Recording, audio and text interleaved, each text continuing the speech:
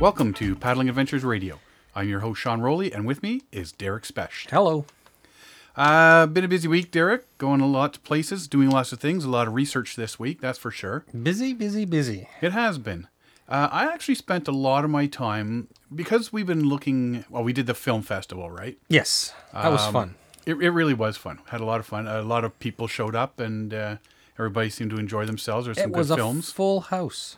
It was. I was actually concerned because I thought we had too many people there and not enough seating, but it worked out. We made it work. Just enough. So I've been looking at some of the films that were shown and some of the people doing it, and it got me thinking about filmmakers. Uh-huh. Now I've done some filmmaking, a couple of videos and stuff. Yeah, you did Woodland Caribou thing, right? Yeah, I did that one on Woodland Caribou. I did one on Spring. I didn't see that one. Oh yeah, I've got that. It's on Vimeo. I saw the Woodland YouTube. Caribou. It was really good. Yep. And but I've been thinking about getting back into doing some more films and stuff. So I've been looking around and just watching films this week, and it gets you thinking about who is doing canoe and kayak, any type of paddling films, and I really sort of geared myself towards films regarding the canoe. And the big one that really started it for me back in the day was Bill Mason. Yes. Bill Mason was a Canadian naturalist, author, artist, filmmaker, conservationist. I think he did everything. And, he did a lot of canoeing books and films, and he was quite the artist as well. He did a lot of paintings and stuff. He did more than just canoes. Films on canoes. He did stuff about wolves and a lot of stuff. A lot of his stuff can be found on the National Film Board of Canada site. If you Google that, you'll find all his stuff, or a lot of his stuff there. Yes. He developed and refined canoeing strokes and river running techniques, especially for whitewater paddling. And there's a lot of it that even to this day, people have referred to him as the patron saint of canoeing. Yeah, which is quite. He was at the leading edge of everybody back in the day used canoes. A lot of them were developed in Canada, and it's sort of a Canadian icon, right? But yeah, and when canoeing started to become part of the forefront, he was in the forefront of everything, and he was a developer of the, what would you call it, a sport, an industry, a way of life, a lifestyle. I would say a lifestyle. Yeah, because, to a lot of Canadian and American paddlers growing up in the 70s and 80s, he did his series of instructional films. Yes. And they're like, they gave them, those films gave people an introduction to technique and whatnot of the canoeing experience. Yes. By watching those films, you figure out how to do different strokes and how to do stuff, right? Imagine how many movie nights at summer camps that these things would have been shown at. Ooh, lots. But what I did notice is a lot of filmmakers, they've geared themselves towards, I don't know how you'd say, I guess the environmental side of it, and the impact people are having, and they're doing it from a canoeist point of view. Well, when you get into that type of thing and you're making these movies, these films, these documentaries, there's a goal. Everybody has to have a goal. You can't just randomly make a movie and that's it. When you're making a documentary, you're trying to create or tell a point, or you're trying to create a narrative that tells a story. And often, because you love the environment, you're out in the environment, you're being absorbed by the environment. That's where you see the damage, and that's where you start taking your actions and your direction and your point from. Yeah, and there's a few filmmakers I want to chat about today. But like I say, you start looking at all the options for people to. I mean, you got the GoPro and I mean, there's your SLR cameras and stuff. There's a lot of so many new tools now. Tools for people to use when it comes to producing films and whatnot, videos. But you think, okay, well, back in the day, what Bill Mason do? He didn't have all this, but he still had to. He basically started the exact same way everybody is now. Yeah. In 1962, he produced a film called Wilderness Treasure. It was his first film. It took four years to complete because it was a one-man production. Yeah. And honestly, that's the way a lot of people are starting today. Yeah. You know, I go out and I do my stuff by myself. I'll take the canoe and I'll take my video cameras and stuff, and that's how I do it, right? And he Just probably had like 50 pounds of just camera gear or more. Yeah, well, it was all like back in the day. It was 16 mil film, right? It's like wow. But he learned in those 4 years and doing it by himself. He learned a lot of his filmmaking techniques while making that film.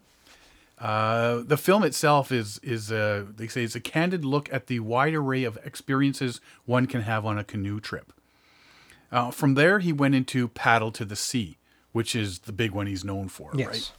right? That's the carved Indian in the canoe, and it's set in the snow, and then when the snow melts, it goes down through the Great Lakes and down the St. Lawrence and out to the sea. He was actually nominated for an Oscar award for that one. Really? I didn't know that. Yep, 1968 I remember seeing that so many times as a kid. in school. Yeah. Yep, school, and again, it's on the National Film Board. Yep. And a lot of the Canadian kids that grew up in the 70s, if you mention it, they've seen it multiple times. Can you imagine the difference back in the day making these films and the effort that goes into it and the long-term, success or failure? Like, you go out for a couple weeks and you do all your filming and you have no idea if any of it turned out until you return home, develop the film, and it's like, it could be perfect, it could be wrecked, it could be destroyed. You don't know. Like, that's the advantage of digital nowadays. And I think that is helping a lot of newer filmmakers create such high quality products. And you can see why it would take Bill Mason 4 years to make a movie, because you don't have that instantaneous feedback. Oh, I'm going to try it this way. Yeah, and you also don't have like programs like Movie Maker, Final Cut Pro, all the editing, Premiere, and all that for editing on the computer. Everything was done by hand, right? I can't imagine doing it the old way. Yeah. So after that was The Voyageurs. Now, I've seen The Voyageurs many times, and I honestly don't think I realized for at least the first 10 times I watched that was a Bill Mason film. And basically it's just recreates the early 19th century 5,000 kilometer river trade route on the Athabasca with a voyageur canoe, a group of voyageurs. And Bill Mason filmed the whole thing. Yeah. And made a little film out of it, right? Then in 76, Song of the Paddle. Now, the Mason family is well known in the paddling community. There's been comments. They're the first family of canoeing. And, they like to go, they used to go canoeing on the north shore of Lake Superior, Georgian Bay.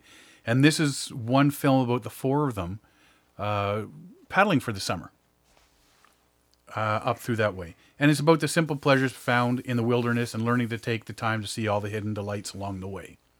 So you can see where all his filming sort of went. Yeah. It was just showing what it was all about, the history and what you can do when you're out there and what you can see. Path of the Paddle, those were the films that showed everybody, a series of films: solo basic paddling, solo whitewater paddling, doubles basic, and doubles whitewater paddling.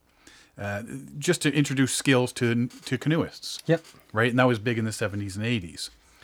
And then his last film, which we've discussed many times, Water Walker. Mm-hmm. And I mean, I think that's the one he's the one that most people known will be for the familiar most. with. Yeah. Yeah. It's surprising. It's like when you compare a lot of his previous works, he goes from averaging 20 minutes per little documentary movie piece that he's built, and then this one is like 87 minutes long. It's like feature length. Yeah. And I mean, all this one is you just follow him on to all his favorite places, along North Shore of Lake Superior. And it talks about his love and concern for the land and the canoe, and that's what it was about. It was all about the canoe, the land, and people out there doing it. Mm-hmm. And I've watched this one a couple times now, and one thing that kind of sits in my mind is it gives you a combination of things. It gives you, for one, a history of gear and what gear used to be like. Mm-hmm. And it also, he goes through it. It's more laid back, and it shows him doing his artwork. It shows him he's out enjoying the outdoors. It's and I see why it's a bit longer. There's a lot of slow spots in it where you almost can appreciate the life outdoors. Yeah, I mean, there's some bits of whitewater in there as well when he's with people. But yeah, you just take it easy, sit back, relax, see what's around you. Pay attention to the land, and that was what it's all about. His films weren't as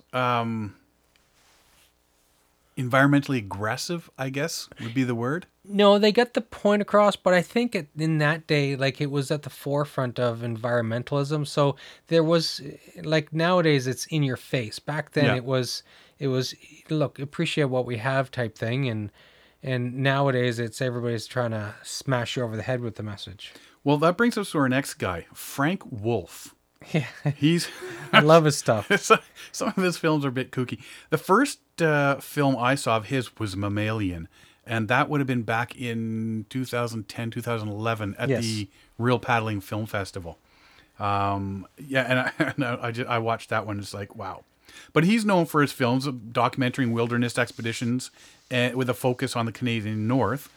And there's a lot of environmental impact stuff and what it's doing to the people and the climate Okay, yeah. of Northern Canada especially.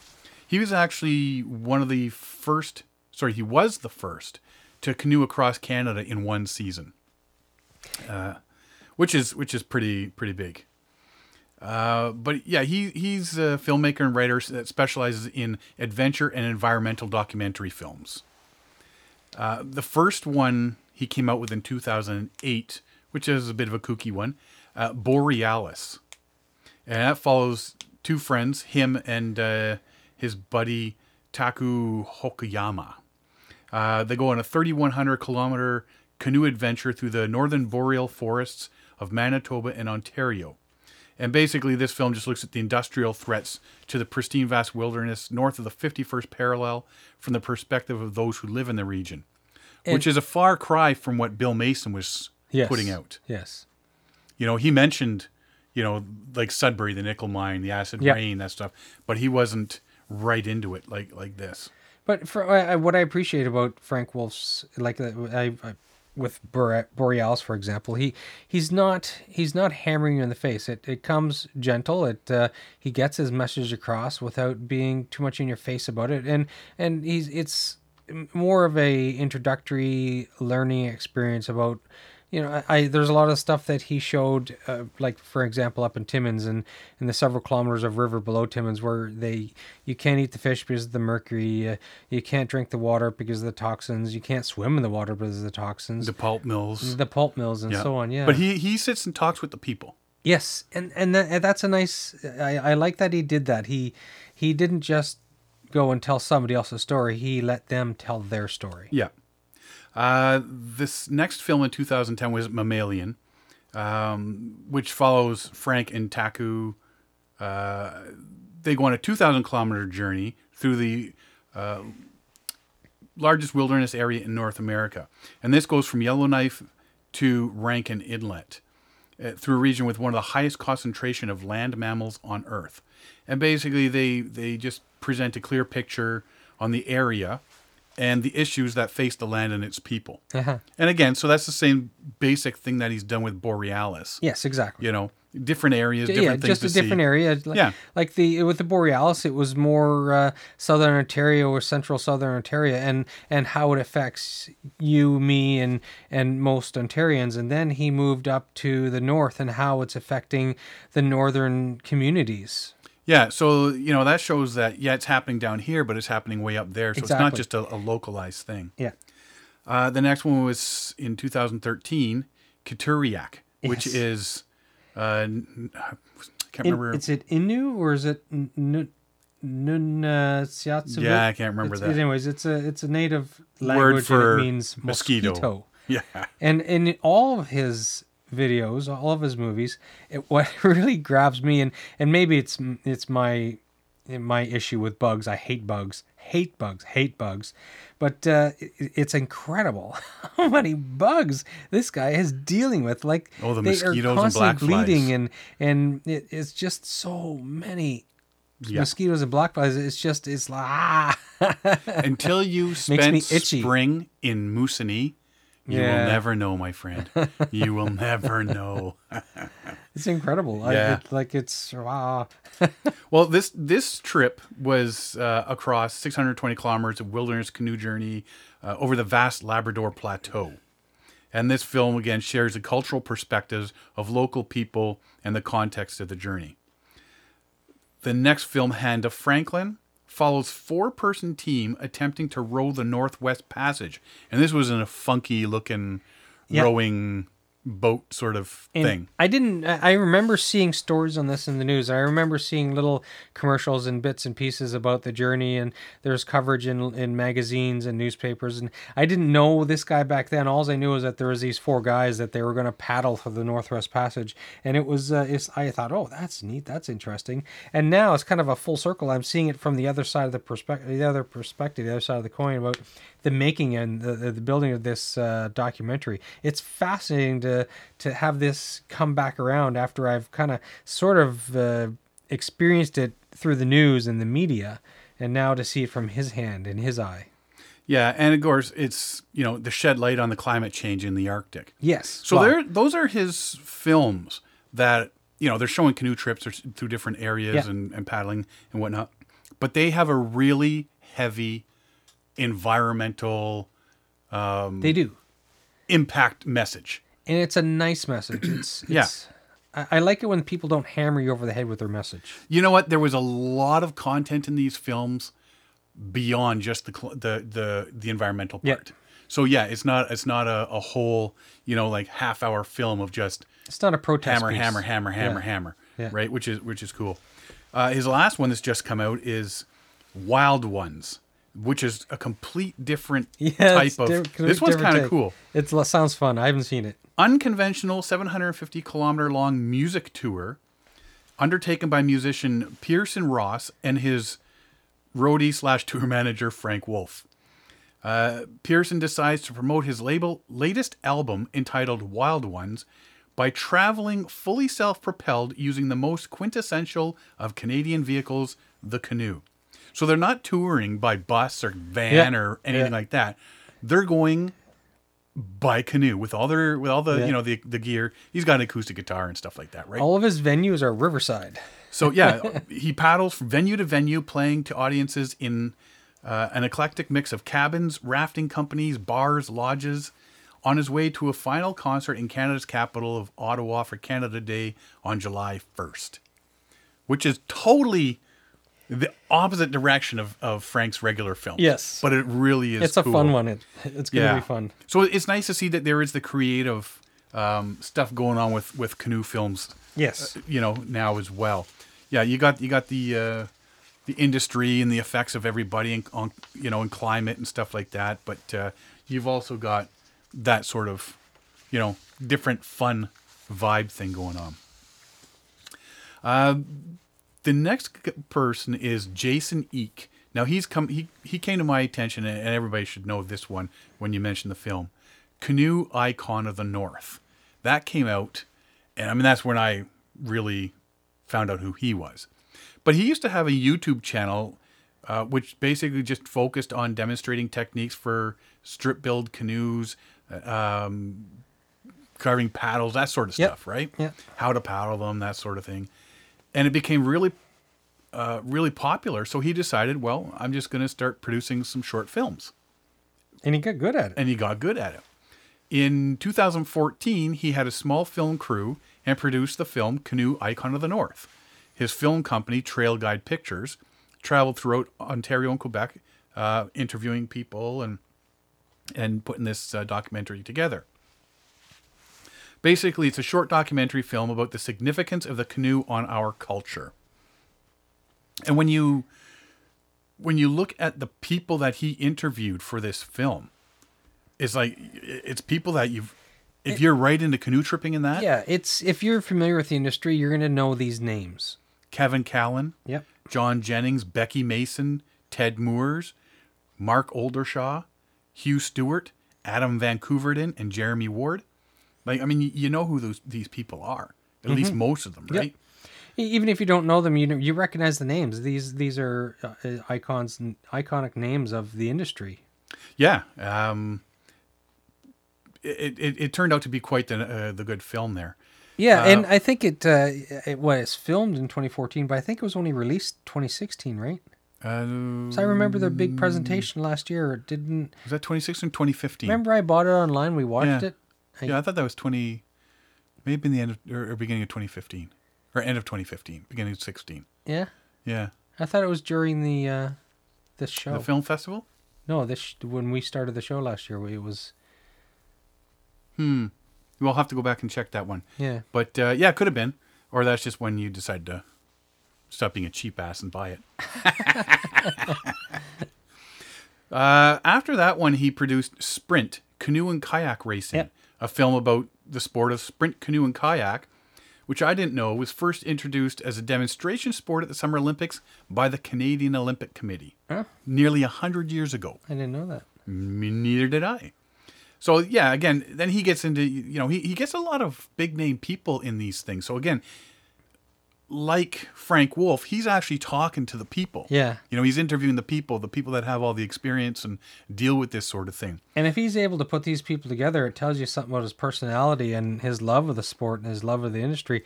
Like for most people, like you can try and produce something like this and people just won't give you the time of day, but he's getting some big industry names helping him out and being in his movies.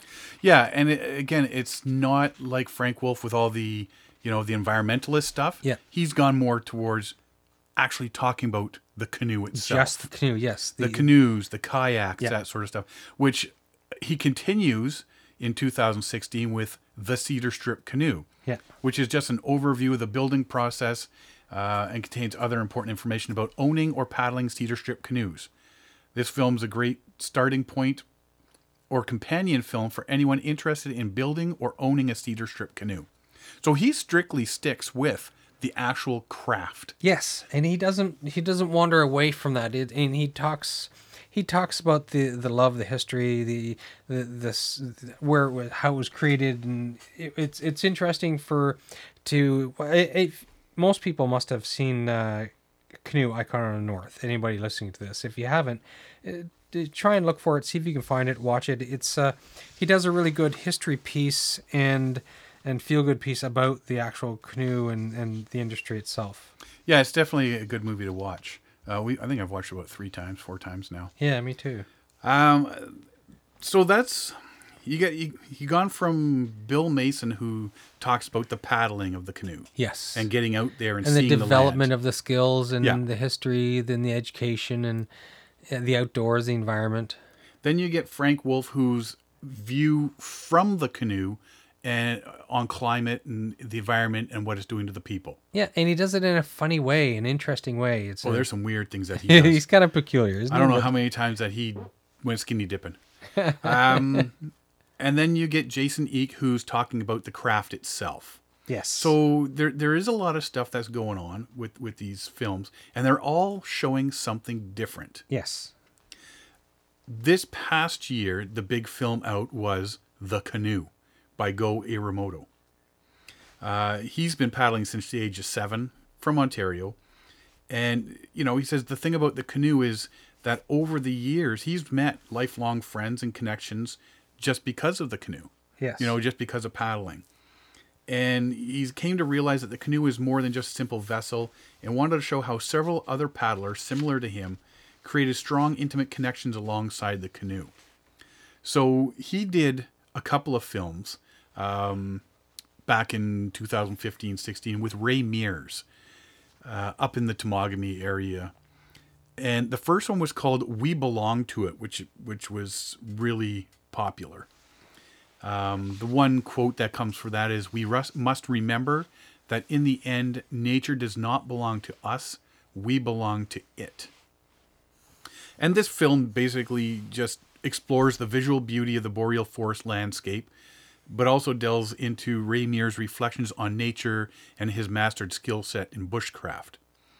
And so, yeah, sorry, this one was up in Wabakimi. Okay. Yeah. We belong to it. So basically, yeah, he's just, Ray Mears is paddling through Wabakimi and, saying this is what nature means, to people and what they should get out of it and why we need to protect it. And, he's doing it from the seat of a canoe. And he's talking about his bushcraft and that sort of stuff. Sort of a continuation of that film was another one called The Path of Grey Owl. That was done in 2016. And this follows Ray Mears again through Temagami as he explores a path of Grey Owl, while he reflects on the landscape that shaped Grey Owl into the person he was. He further delves into Grey Owl's message about protecting our wilderness and why it is so relevant and important to the present day. Mm-hmm. So he's sort of mixed Bill Mason and Frank Wolf in these two films. Yes, he has. Which is pretty cool. So they're all getting the same sort of message and whatnot through all these guys, and and it all basically it's the canoe, it's nature, it's wilderness, it's protecting it, and it's how we get out there, with this canoe. And of course the latest and the film from Go Iramoto is The Canoe, which has been everywhere this year. It was part of the Real Paddling Film Fest, but we chose not to play it at our event just because it was available. Watch it online. Anybody could watch it, and it is it's like half hour long. Yeah, if you Google The Canoe on Vimeo, it'll come up and you can watch it. But again, this film captures a human connection created by Canada's well-known craft and symbol, the canoe. And through the stories of 5 paddlers across the province of Ontario, a majestic background both in its landscape and history, the film underscores the strength of the human spirit and how the canoe can be a vessel for creating deep and meaningful connections. So all these things are joined, all these filmmakers, all their films are about the canoe. Yeah, there's a common thread, environment really and the canoe. The environment and the canoe and what it means to us, what it should mean to us, why we should protect it. And you know what? If we're not willing to do that, then, when our kids, grandkids are out there, are they going to be in a canoe? Mm-hmm. Are they going to go out? And if they are, what are they going to see? They're not going to see what we're seeing, right? It's going to be all devastated. It's going to be all, like you say, when Frank Wolf talks about some of the stuff with the pulp mills and the rivers and not being able to drink out of the rivers and having to actually go to side rivers to filter water. Exactly. It's a little... it's a bit disturbing. So, yes. But yeah, that's sort of what's been going through my brain the last little while I was checking all this stuff out. Was just all the types of things that people are doing with their videos and their films, and they all seem to be starting the same way. They start out small, they learn their skills, and then they're putting out like 2 or 3 really good, interesting films. These guys are very skilled. They are, and I mean, you look at The Canoe and just some of the We Belong to It, The Path of Grey Owl, and The Canoe. Just some of the cinematography in those 3 films. I mean, Go Iramoto's a really good filmmaker, that's for sure. I mean, they all are in their own right. But I'm just going to keep on going and checking out more films that are out there. And, every year there's more and more people that are grabbing their cameras and, putting stuff together. And, some of these people are putting out some really cool stuff. You find a lot of YouTubers out there nowadays doing the same thing. And there's so many YouTubers, so it's really hard for some one individual to stand out. But maybe the next... documentary style will be some YouTuber, right? That's what you think. I mean, there is a lot of stuff I've looked at that's the same. It's just somebody's trip log, basically visual trip log of what they did. Yeah. There's an awful lot of that. There's no real story behind it. Mm-hmm. But these 4 filmmakers all have stories behind their films. They're telling a story and a lesson for everybody to learn. And they're really well done. So, hey, you know what? If you're into it, grab your camera and all your gear and put together a good script and whatnot and check it out. Maybe, like you say, maybe you'll be the next one up there and next big filmmaker on the scene. So that's what I've been doing. That and many other things, but actually there is something else I want to talk about. But we'll take a quick break here and we'll come back and chat about that. You are listening to Paddling Adventures Radio on Reno Viola Outdoors. Do you enjoy getting on the water with a paddle in your hand? If so, this show's for you. Listen to Paddling Adventures Radio every Wednesday at 6 a.m. and 6 p.m. and see what's happening in the world of paddle sports. Paddling Adventures Radio.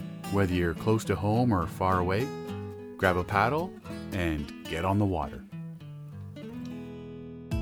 This portion of the show is brought to you by Algonquin Outfitters. Algonquin Outfitters, providing quality Algonquin Park backcountry adventures for the entire family since 1961. Whether you want to get on the water for a day or a week, the friendly staff at Algonquin Outfitters can help you out. Find them online at algonquinoutfitters.com or visit one of their 12 locations. Algonquin Outfitters, your outdoor adventure store, with locations in Algonquin Park, Muskoka, and Halliburton. And welcome back. I've been a long time canoe tripper. I mean, I've even lost track now how many years.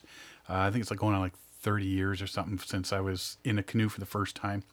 But since we started doing this radio show, and I've had to look at and research all these different forms of paddling over the last year and 3 months, 62 episodes, I guess.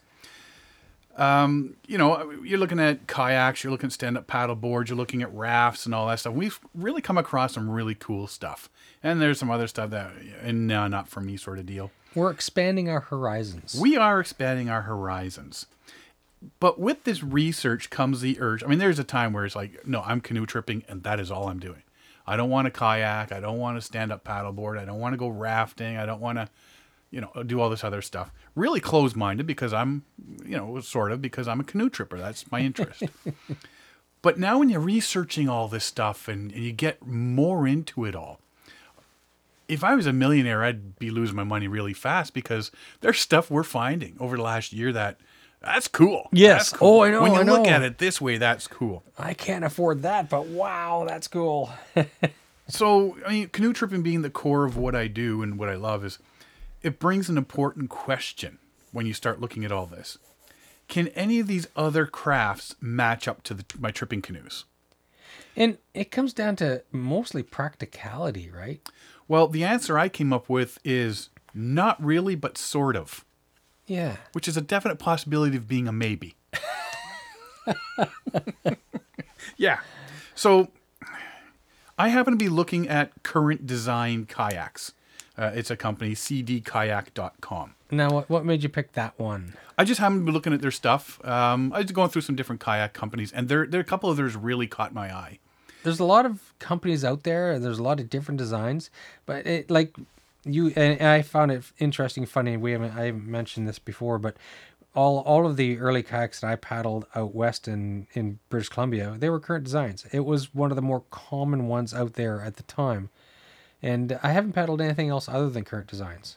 Well, I've never really looked at brand specific stuff. Yeah. But yeah, I happen to be on this page and I'm looking at some of a couple of their things caught my eye. So I started researching stuff.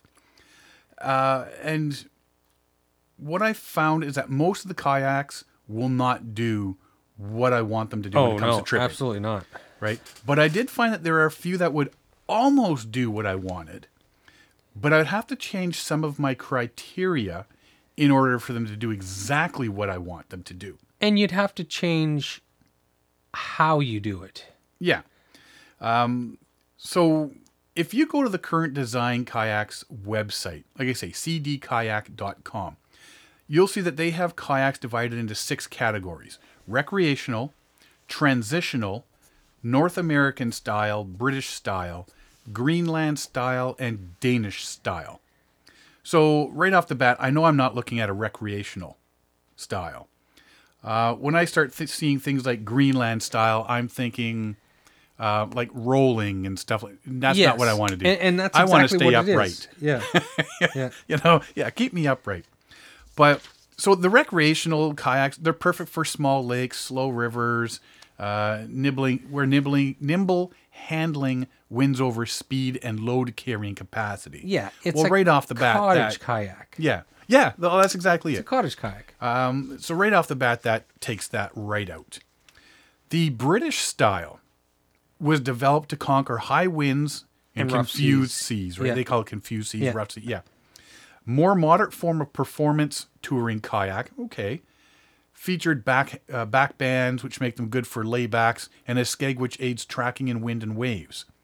But it favors the more experienced paddler. Now, I know how to paddle, but I'm not an experienced kayak Yeah. paddler. So I think that one's out. Yeah, because it doesn't have the same stability. You won't have the same confidence using it. That's something that you're going to be into kayaks for a few years and be trying out a British style.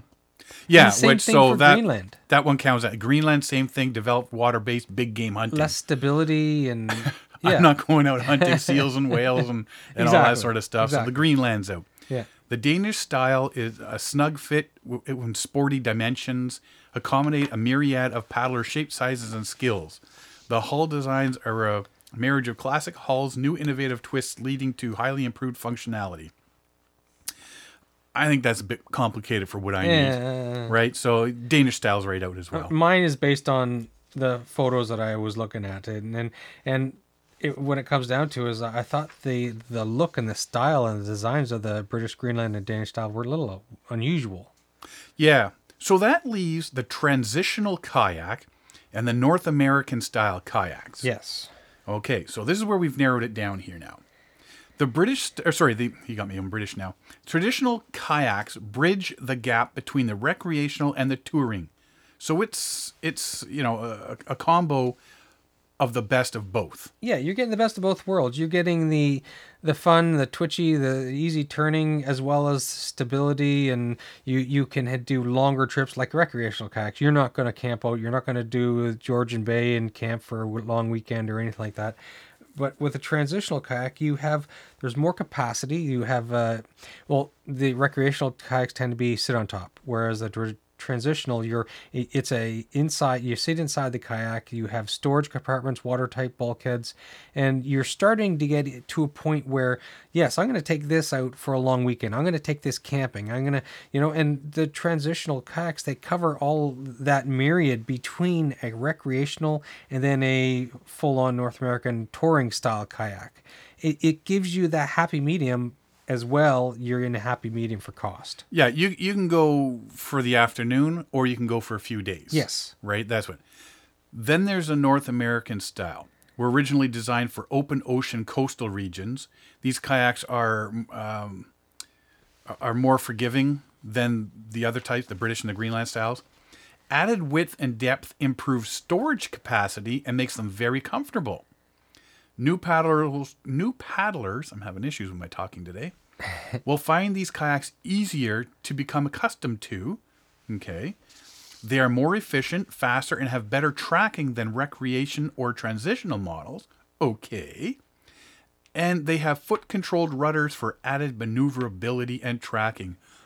Bingo. Yes. That sounds what I'm looking for. These are the Cadillacs of kayaks. They are. And it comes with the Cadillac price tag. Yeah. I mean, all kayaks do, but... So I took a peek at a couple of traditional kayaks and a couple of North American style ones. Checked them all out, and I came out... I don't know if you can say 3 or 4. The traditional kayaks, there's the Vision 150. It's 15 feet long, standard rudder, enough storage capacity for a long weekend trip, efficiency to travel new distances, and it's a perfect step up for kayakers looking to further their technique and skill development. The Vision 150 is constructed from a vacuum-bagged composite hybrid material, which allows for an unsurpassed combination of lightweight, stiffness, toughness, and value. Maximum load 375 pounds, and composite hybrid is only 48 pounds. Okay, that sounds good. You can get the Vision 150R. That's why I say I don't know if I found 3 or 4. Yeah. The difference between this one and between the R and just the 150 is the 150R is roto-molded construction. So it's just different material. It's that blown plastic that you typically see Polyethylene. from a recreational kayak. So you have the plastics, the rotomolded plastic of a recreational kayak, like the typical multi-mottled color kayak, but these are solid colors. So it's that it gives you the cost effectiveness and then the design of a decent midway, recreational to North American style kayak. Yeah, I mean, so this is that polyethylene, again, maximum load, 375 pounds. Yeah.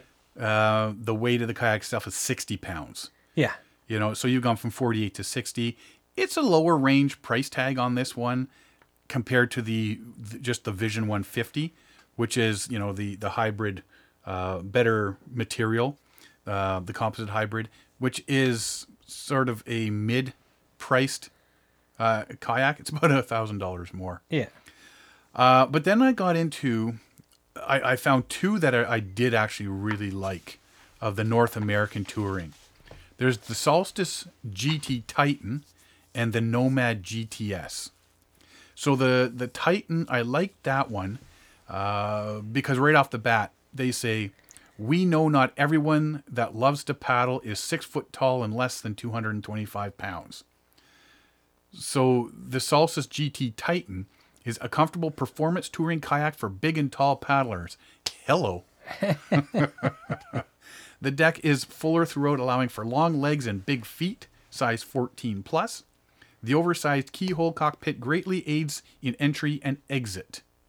It is a steady cruiser that will keep pace with any boat on the water.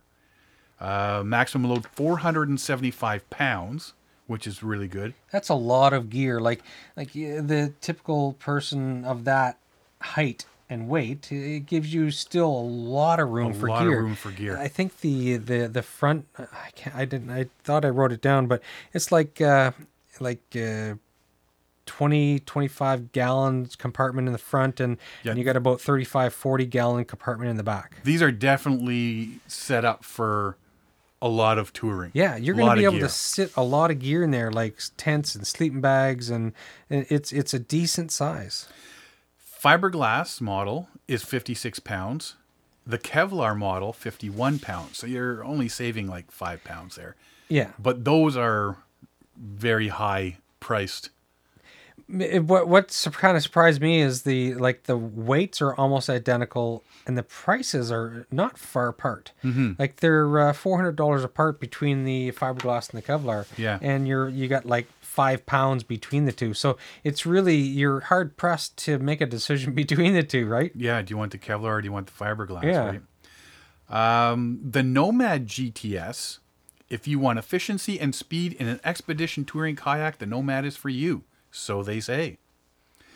Extremely efficient hull and gives you super fast open water boat. Very versatile, slices through the waves with ease. Maneuvers beautifully, allows the paddler to handle adverse conditions and with confidence. Can handle expeditions, extended tours, or day trips in all conditions. Available at an optional high volume model, which adds 3/4 of an inch in depth, allowing for a roomier cockpit. Maximum load, 425 pounds. Fiberglass is 54 pounds, Kevlar 50 pounds. Yeah. So and they are the same prices as the GT, the Solstice GT Titan. So you get a little bit less space, storage space, human space.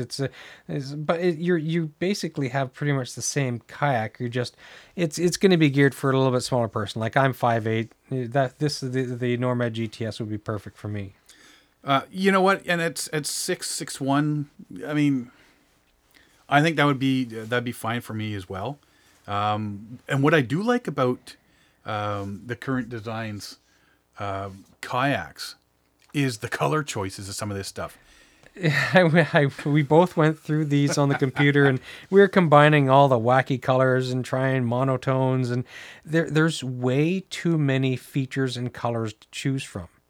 Smoke on smoke with black seam, or I think it was it mango on smoke with black seam. Yeah, they were nice looking. But yeah, the smoke actually looks a bit off white. And the website does a really good job of giving you the colors and seeing the combination of colors. It doesn't look fake or anything. It looks like you're actually looking at it. Well, it probably is actual photos of but there's so many choices. It's hard to pick. Yeah.